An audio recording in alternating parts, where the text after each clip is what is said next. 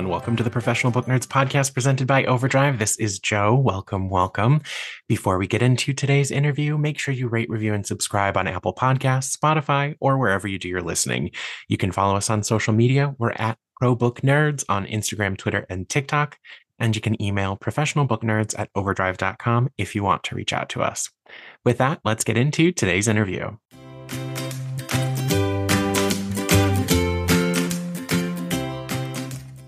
My guest today is the best-selling author of The Power, which was the winner of the 2017 Bailey's Women's Prize for Fiction.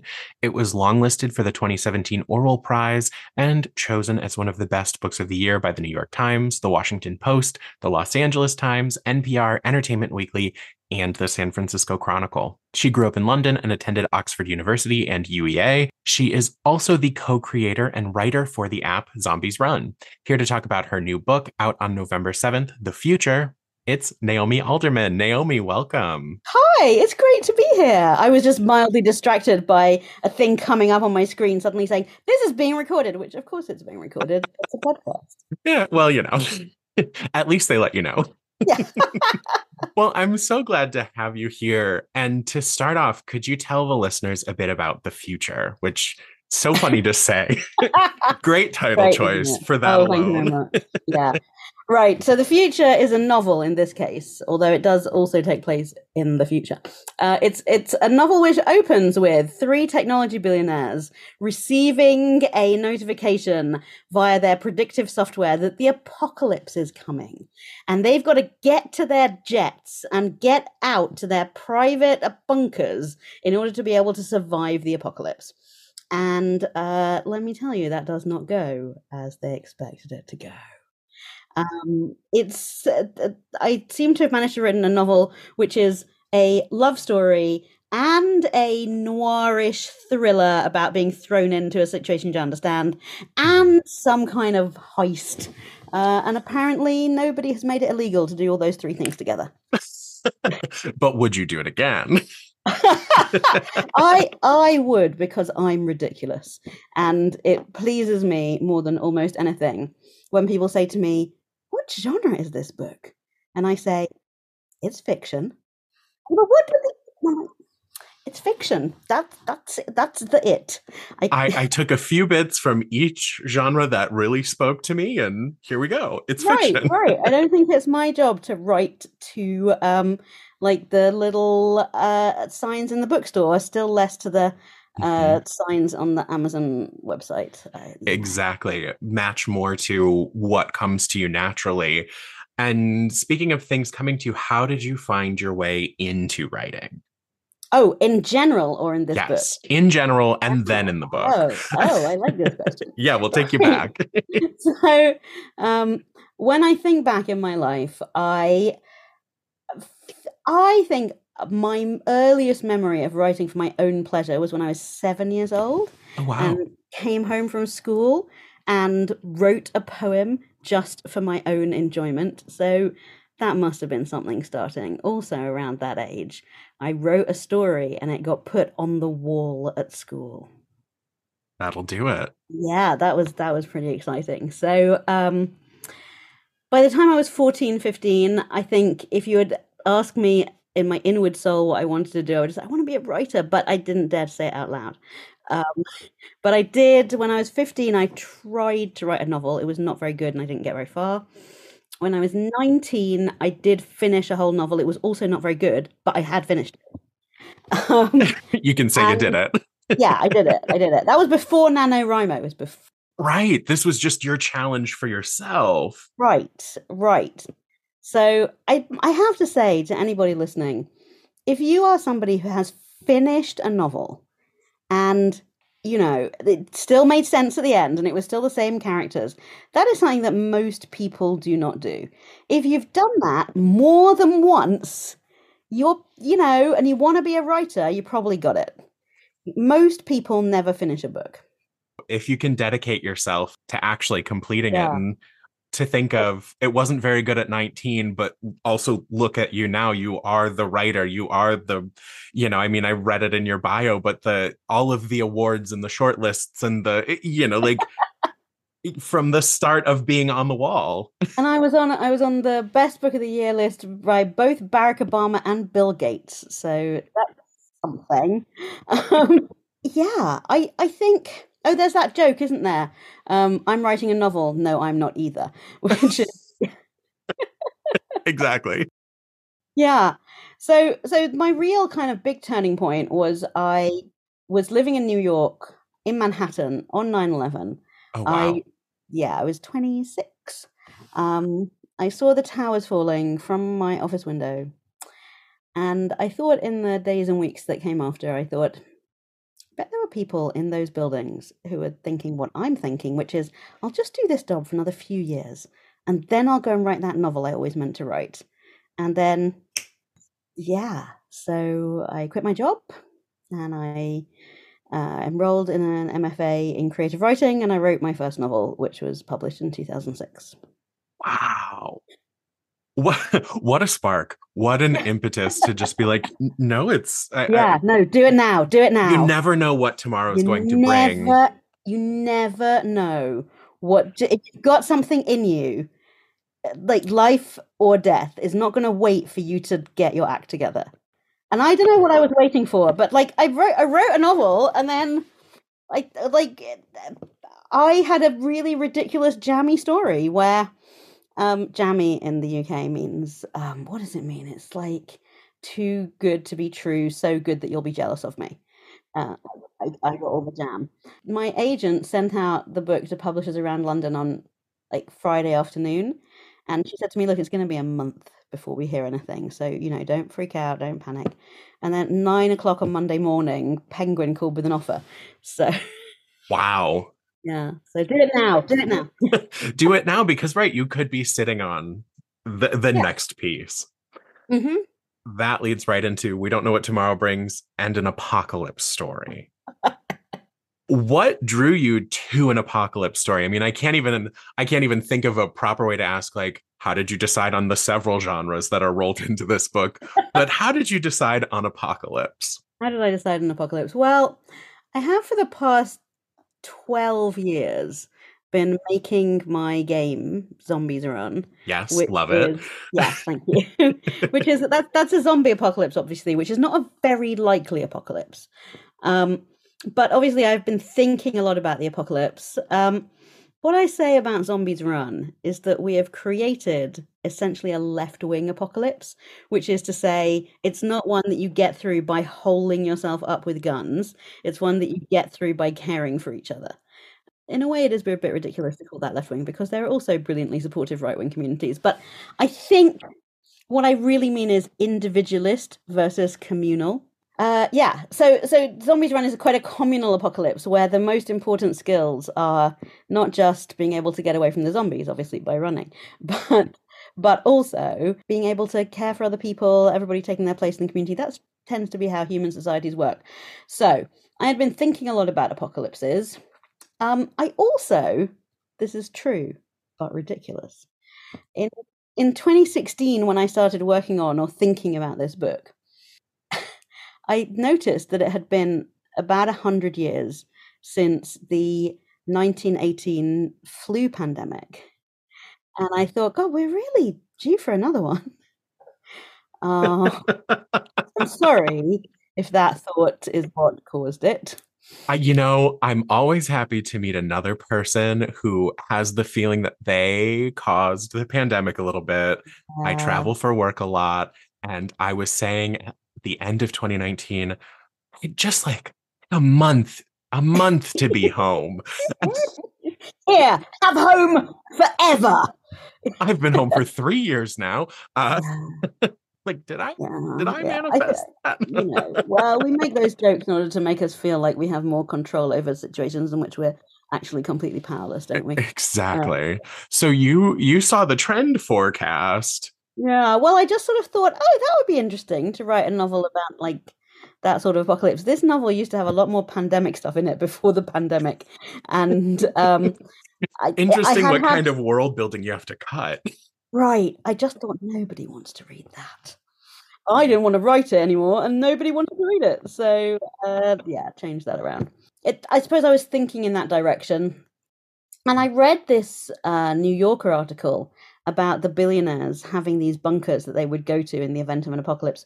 And this was the first time I'd heard this. And I thought, God, that's disgusting. And right, disgusting. And then I thought, oh no, if they're thinking this way, that means they are not motivated to fix it. They think they can get out.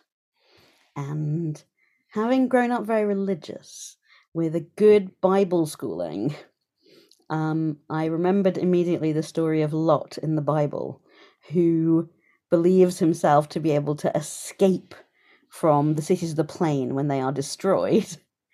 And nobody gets out in a healthy, good way. If you were in a place and you didn't try to help and you just kind of went, I'll be fine, I'll be able to get out. Yeah, you sort of take it with you. So, yeah, we're not going to spoil for the listeners what happens in the novel, but let me say that I don't think that the plan to go to a bunker and then you're going to be completely.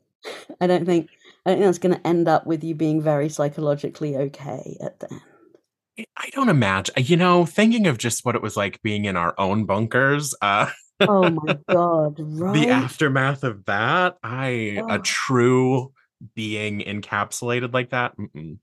yeah, yeah. I think we probably. I was thinking this the other day, like, you know, maybe. Obviously, this is a stupid thought, so I just want to preface that with, stupid. I think stupid things all the time. But I think for like years, I somehow had in my mind, oh, I would hate to go to prison. But then I thought, well, maybe if I went to prison, I would like be one of those people who do tons of like push-ups and press up and pull up. And we've all discovered how much we would hate prison because what we experienced was so much better than prison, and it was really bad. When we were locked up at home, Yeah, I thought how comfy my couch was or how badly right. the kitchen needed to be repainted. Like those were the things I was thinking, not Yeah, what if I yeah, took care of my body? yeah. I did learn Arabic. That was my Oh, lockdown wow. project. So so yeah, what we learn is we don't become different people. We just become the same kind of obsessive autodidacts that we always were. Now, you started in 2016 on this book, and I of course have to be curious. How much did you find yourself having to cut once the pandemic hit? Yeah, most of it. Oh, wow. I mean, the book used to have about 50 pages in it of stuff about n numbers and all of those things that are really fun to contemplate before you're living through it. And then once you're living through it, you go, this is not it was I never expected the apocalypse to be that boring. Right. I never expected a global pandemic to just kind of be like, okay, we're watching flow charts and numbers Right, and maps go up and down right. and We're getting up at 3 a.m. to get a grocery order slot, and we had like, and then we're spraying down the bags. yeah, If you ordered yeah. food for delivery, you were wiping everything down, washing yourself before you opened it. Right. Or like I didn't shout at a runner, but like just like making a face at a runner who runs too close to you, breathing heavily on the street. Yeah. People in line in the store, if they were even a little bit too close, like, hey, the dot Oh, on the floor is back there. yeah. Getting Yeah. irrationally mad if they weren't following the path because a lot Right. of our like grocery stores put arrows on the floor of like this is only a down island, that one's only an up, and it's just like God. Like I still have somewhere in this house a bottle of hand sanitizer that I bought in sort of mid like I think second or third week of March 2020. Which has on it the price tag at £18. So was that like $23 for a bottle of hand sanitizer? Because like, yeah, it was a really. I mean, I think because it was so weird, it's quite hard to remember it now. In the way that like I was gonna say like Like apparently psychopathic abusers try to behave in such a weird way that your brain actually can't hold on to it. So it was, I mean, every country had a different story, but certainly in the UK, we had some rough, very tough lockdowns. At the start, we were only officially allowed out of our houses for 1 hour a day for exercise. And yeah, they did. I mean, I know that sounds crazy, and it was illegal to hug people. Wow. We didn't know a lot at that point about what the pandemic was, but at the same time, I think about also they like roped off, put hazard tape on the park benches, and I was hanging out with I was taking care of a child, and I had taken this child to the park just to kind of sit in the park on our yoga mats and do some kind of listening to music and meditating because children were freaking out. And the park attendants came and moved us on, and like, So it makes sense that you had to change a few things. yeah, it's been very weird writing a novel about the apocalypse during a pandemic, and I had to take out an enormous amount because it just wasn't fun anymore to think about. But it turns out I still have quite a lot to say, and there are quite a lot of other things that are really good fun. So I have those in there instead. And that's what really makes it shine. I think there's an interesting amount of authenticity to such a fiction story because of Mm. what we lived through, which is, I think that, like, for a while we were seeing books that were in some way about being locked up one way or another as a result of the Right. pandemic. But now we're like through the processing writing phase, Mhm. and now we're into like, let's think of this in the fun sci-fi. How do we like actually harness this? And so it was Right. so exciting to read the future. Like, oh Thank you. Thank you. yeah. It's also a book with a lot of globetrotting in it, which I think is something that, you'd like to do when you can't get out, is to go, right, let's have a book where you go to Haida and to Singapore, and let's, travel to so many different places and enjoy the sense of freedom. So yeah. And I mean, obviously, the other thing that has happened in the past few years is that as we've all been more and more and more glued to our screens, these technology billionaires have become increasingly powerful. In And so many ways, in the yeah, parasocial way of social media, in the monetary way, and right. I mean, in a way, it was kind of astonishing that capitalism did manage to turn on a dime like that, as it were. very quickly went from we've got supply chain issues to, oh, you're Yeah, willing to pay more, right? yeah, yeah. So this is all great. Yeah. So the book tackles so many kind of complex things, from looking at the cadence of billionaire growth, but also the dangers of social media. The first thing, though, is you include one of my favorite kind of writing bits, which is playing with time. We are looking at kind of a before, leading up to, and the in the midst of. Mhm. I have to ask, how do you keep yourself organized, especially with how this book reads with time? How do you do it? What is your framework look It like? is true. I think you can enjoy the book even if you get a little confused at times, and I think that's fine. And I've seen a couple of early readers saying, "Oh, I loved it, but I found the timeline a bit confusing." And I'm like, "That's okay. You're fine. It's not gonna harm you." I see, and I'm a sucker for that. That's when I'm like, yes, throw Yeah, me, throw me yeah. through time is what I Right, want. right. I love it. I like a book that doesn't underestimate the intelligence of the reader. I would rather be a writer who's writing, imagining a very intelligent reader, and then, some people like there's some level of confusion, but you figure it out, than to be sort of spoon feeding, and that's what I also like as a reader. So, yeah, how did I keep it straight? The answer is I have a very good editor. Who is Tim O'Connell at Simon and Schuster. To be fair, I don't have a terrible problem with it, and I can tell you the things that happened in what order. But also, to be fair, I wrote the book in a really strange order, and I haven't had this experience before with a book where it came out as it started as a series of scenes that I knew were interlinked in some way, but I didn't know how. So there was a person who believes themselves to be the last person alive in a survival suit on an island. So good. Yeah. I was writing that, and I was writing a woman being chased by an assassin through a mall in Singapore. And I was also writing stuff about the story of Lot. And I knew that these things all belonged in the same book, but it took me a lot of writing and rewriting to figure out how they fitted together. So the answer always is, how do you do a magic trick with much more work than you can possibly imagine? It did take a long time, but no, I love it. I find it really kind of chewy and interesting to be going backwards and forwards in the stories of characters and to see somehow who they are before you figure out why they are that way. I find that massively satisfying. It's such a fun way to experience character development. I mean, Right. I get the motivation. Yeah. That is how we get to know people, which is we meet people as they are in the moment. And then if we really like them and we become very close, we may eventually find out what their story is. Right. What makes them tick? How did they get to where they're at today? Yeah. That's the fun part of knowing.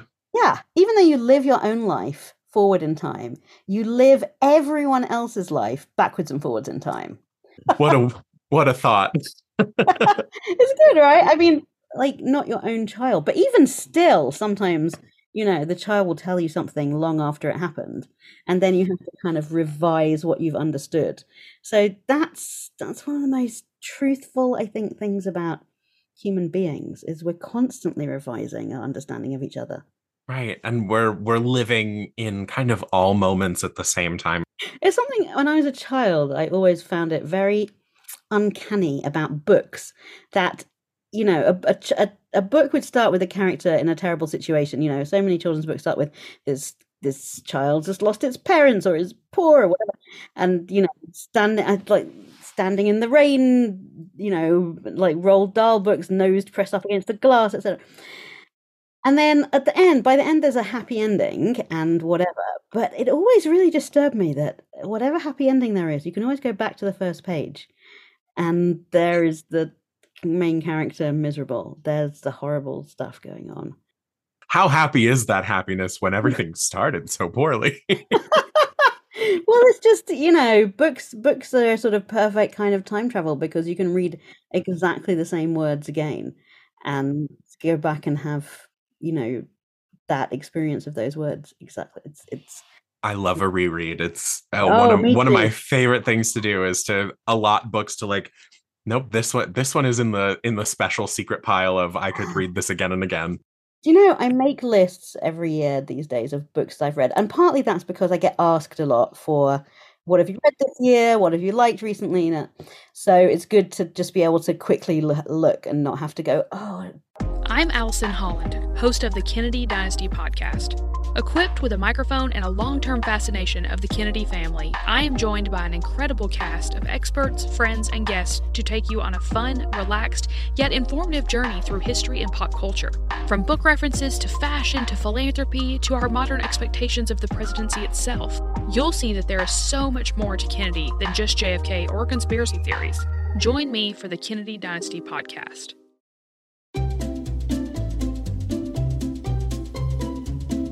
Hello, and welcome to Novel Conversations, a podcast about the world's greatest stories.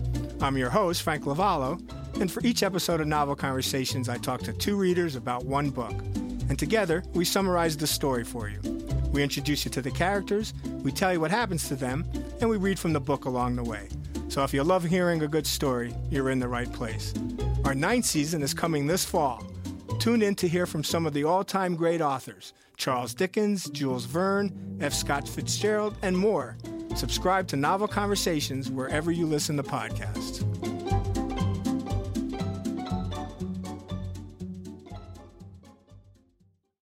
Where did I put it on the shelf?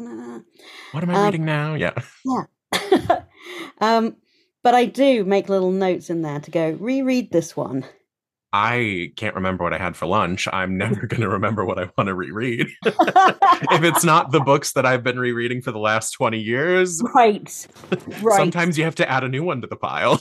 Right. And I mean, it's like both the pleasure and the terribleness of working professionally in the books industry. Yeah, which is you can get all the books. Now, looking at character relationships, because we can't get into these rich people heading to their secret islands without how complex each character is. How do you build these dynamic characters? They have so much meat to them. Okay. So I definitely think that I benefited from, I was working on the TV show of The Power at the same time that I was writing this novel. And what that involves is you're talking to other writers who are going to write your characters. And so they ask a ton of questions. And then you realize the parts that you hadn't thought through. And it's a really good training. It's just incredibly robust and demanding to say, okay, another writer is going to come to you, a brilliant writer at the top of their game is going to come to you and say, okay, so this character, I see that here he mentions that he spent some time in Brazil as a young man. So what was that exactly? And how did he get there? How long was he there for? Does he have family in Brazil? You know, and can you tell me about his mum and dad? And yeah, where does his mum and dad grow up? And so his money, where does that come from? And and you're like, oh no, I know more about this character now than I ever thought I would. Yeah, and often you find you do have an answer, but then sometimes you go, oh God, I kind of reached the edges. And I suppose what that is a training in is to push out the edges very, very far. So to really start asking a lot of questions about who that character is and to make that make sense. I think also, for me anyway, I would say that my characters have developed as I have grown up. And I'm in the middle of my life now. I'm definitely middle-aged. And there's nothing I could have done at 26 to have the amount of knowledge and understanding of humans that you get over the 20 years after that. And the things that you've seen and the ways that you have seen lives and people develop. I mean, there's nothing like going to your, 30-year school reunion and seeing what has become of the people that you remembered when you were a teenager. There's just nothing like it for understanding character. So I must say, as a writer, I know this sounds ridiculous, but I'm going to say it anyway. Feel like I'm coming into my powers now. I'm just like, okay, I can see how to do a bunch of different things. And also, somebody who read this book, The Future, said there's not a character in it that is completely wrong. Everyone has some bit of the truth. And I guess that, I think, is also a function of growing up and going, oh, right, the world is not made of goodies and baddies, black and white,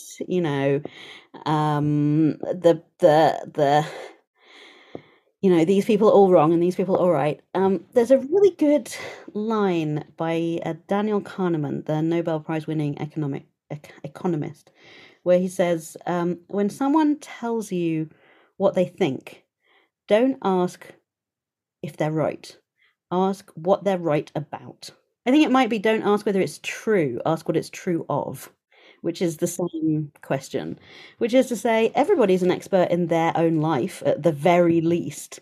And if they think something that you disagree with, then probably they have had some interesting experiences that you have not had. There are points of commonality between all humans, but also just like, even if you don't have to agree with it.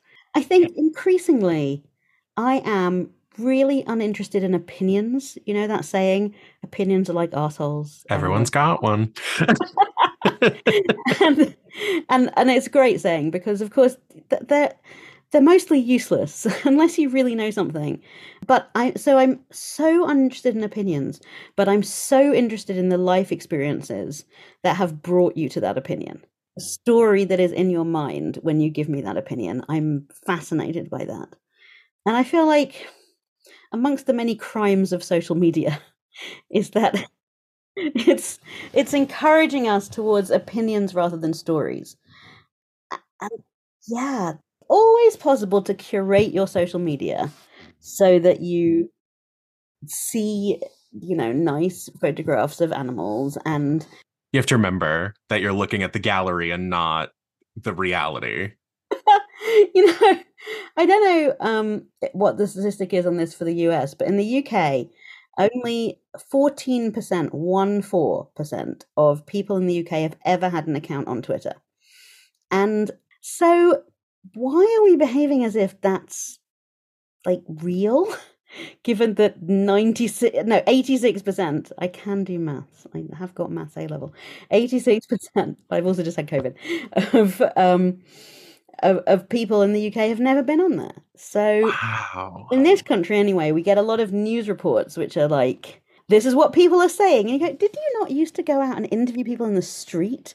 Right. There used to be microphones and news crews everywhere. Yeah, there used to be that thing, Vox Pops, and you get like, we interviewed blah blah outside, and Jim from here said this, and yeah, you don't see that so much anymore, and partly that's because obviously the internet has killed print media, and we haven't found anything great to replace it with, but also we're not looking at what we think we're looking at.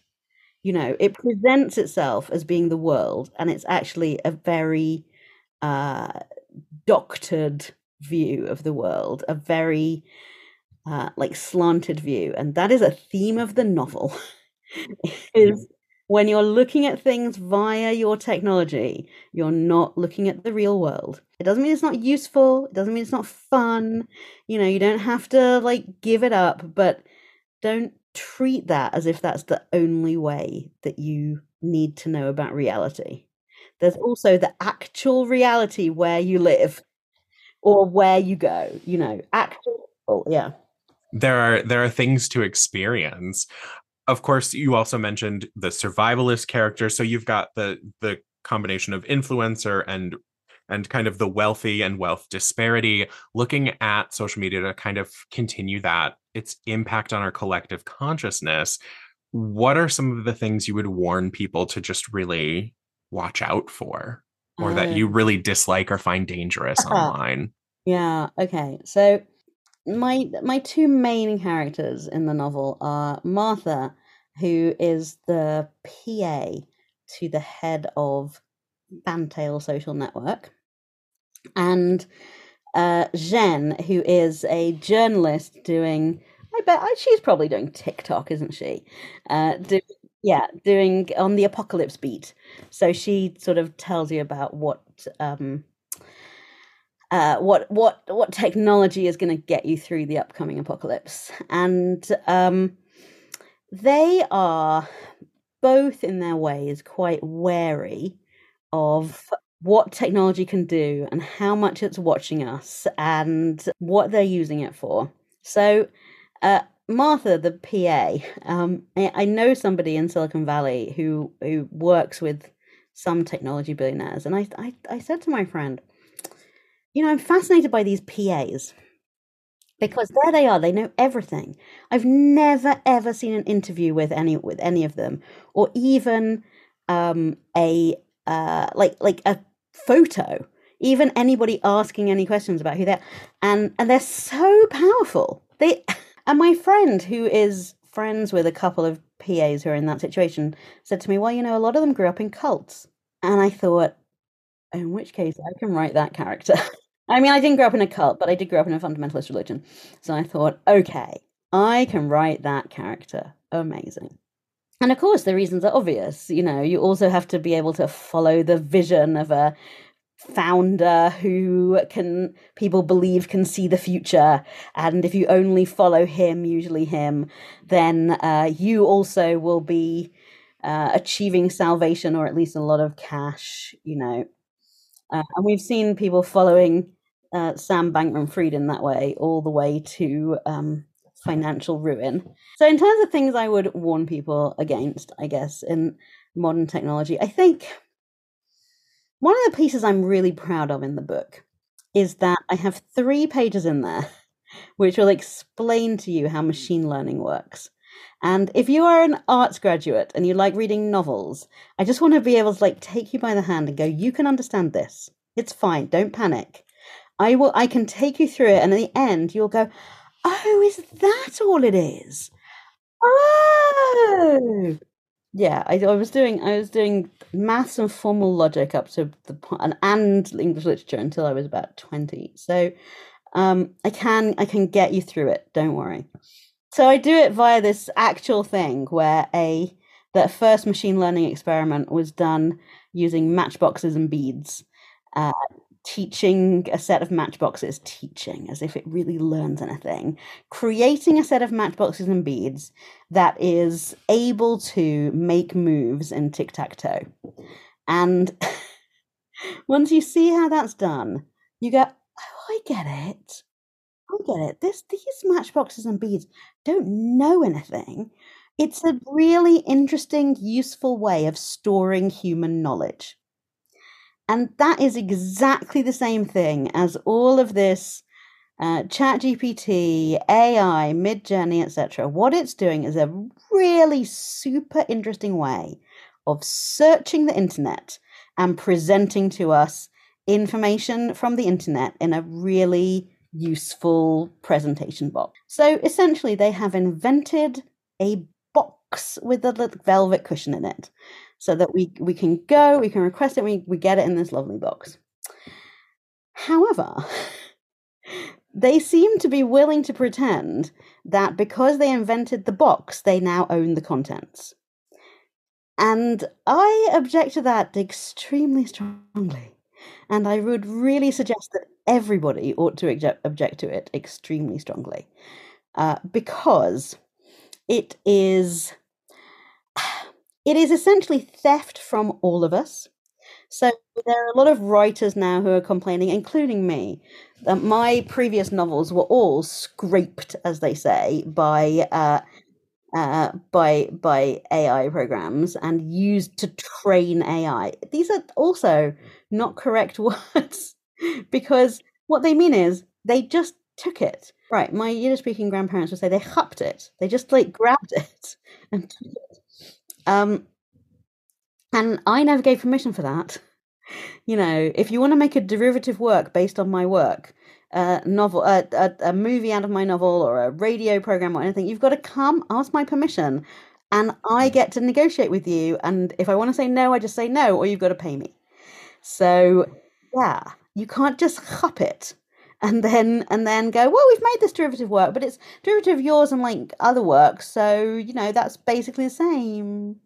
You don't own it. And I think it's very important to know that is how a lot of services that we think are cool on the internet actually work. So, for example, translation software. I go and use Google Translate. Google Translate's amazing. It's fantastic. But it's not that Google has, in and of itself, somehow learned how to teach machines languages. What it does is it takes huge amounts of data from the internet, particularly companies and governments in particular, which have to publish information in multiple languages. So, for example, the Canadian government publishes all of its documentation, everything, and all of the debates in Parliament in French and English. So anytime that you're doing a French-English, English-French translation, essentially we should be giving a little royalty to people of Canada every time we do that. And that's one that we sort of know about and know that's probably what happened. But there are almost certainly millions, if not billions, of other individual, human working translators who have worked to create online translations of important things, public announcements, pieces of art, just doing something for a friend where you translate their birthday invitation into another language, all of those things. It just scrapes and scrapes and scrapes and scrapes.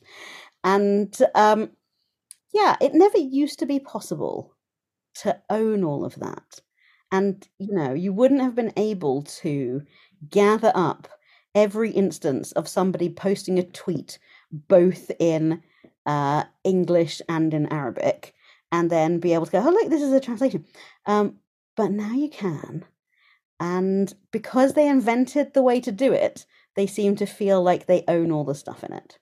So I guess that's I think people look at AI and they get frightened. And I would really encourage them to get angry.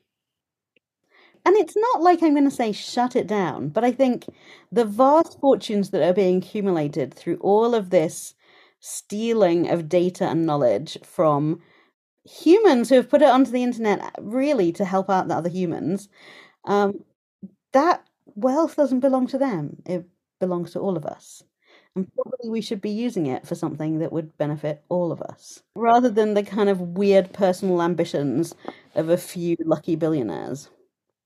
The only thing I can think of to end on after that is there anything else that you would like listeners to take away from or that you want to promote in this moment? I guess I would love to say that this is really fun, as well as being serious. There are so many wonderful things in it that just make you think and make you reflect, as our conversation today shows. But it's also so much fun. I mean, each of those separate vignettes that you described, spoiler alert, are in this book. Right. You brought them all together in this book.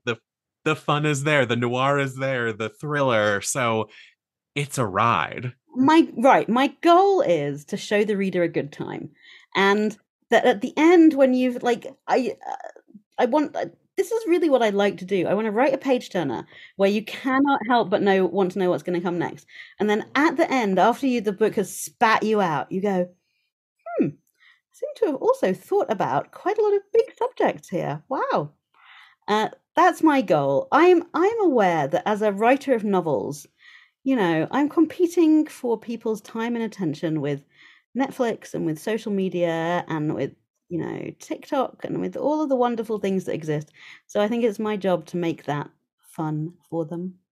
And it's my job to help you keep on reading. Just like with the zombie game, it's my job to help you keep on running. And if you have not run with Zombies Run, you have to do it. It is so much fun, and I am a nighttime runner, so there's an added level of atmosphere to it. So, well, Naomi, thank you so much for joining me today. Well, it's been a joy. Thank you so much. What a wonderful conversation. And listeners, remember, The Future is out on November 7th here in the US. So go ahead and pick it up and enjoy. And as always, happy reading. Readers can sample and borrow the titles mentioned in today's episode on overdrive.com or in Libby. Our library friends can purchase these titles in Marketplace. Professional Book Nerds is proud to be an Evergreen Podcast signature program. To learn about other Evergreen podcasts, visit evergreenpodcasts.com. Our podcast is produced, recorded, and edited by Emma Dwyer and Joe Skelly and presented by Overdrive. To learn more, visit professionalbooknerds.com. Coming up on 5 Minute News, I'm Anthony Davis. You might think it's partisan because maybe it's critical of one side or the other, but it's not. It's just the truth. And I think that's also something that's kind of unusual for Americans listening to the radio or to podcasts, because the news landscape in the States has been so partisan for so many decades. So 5 Minute News is verified, truthful, independent, unbiased, and essential world news daily.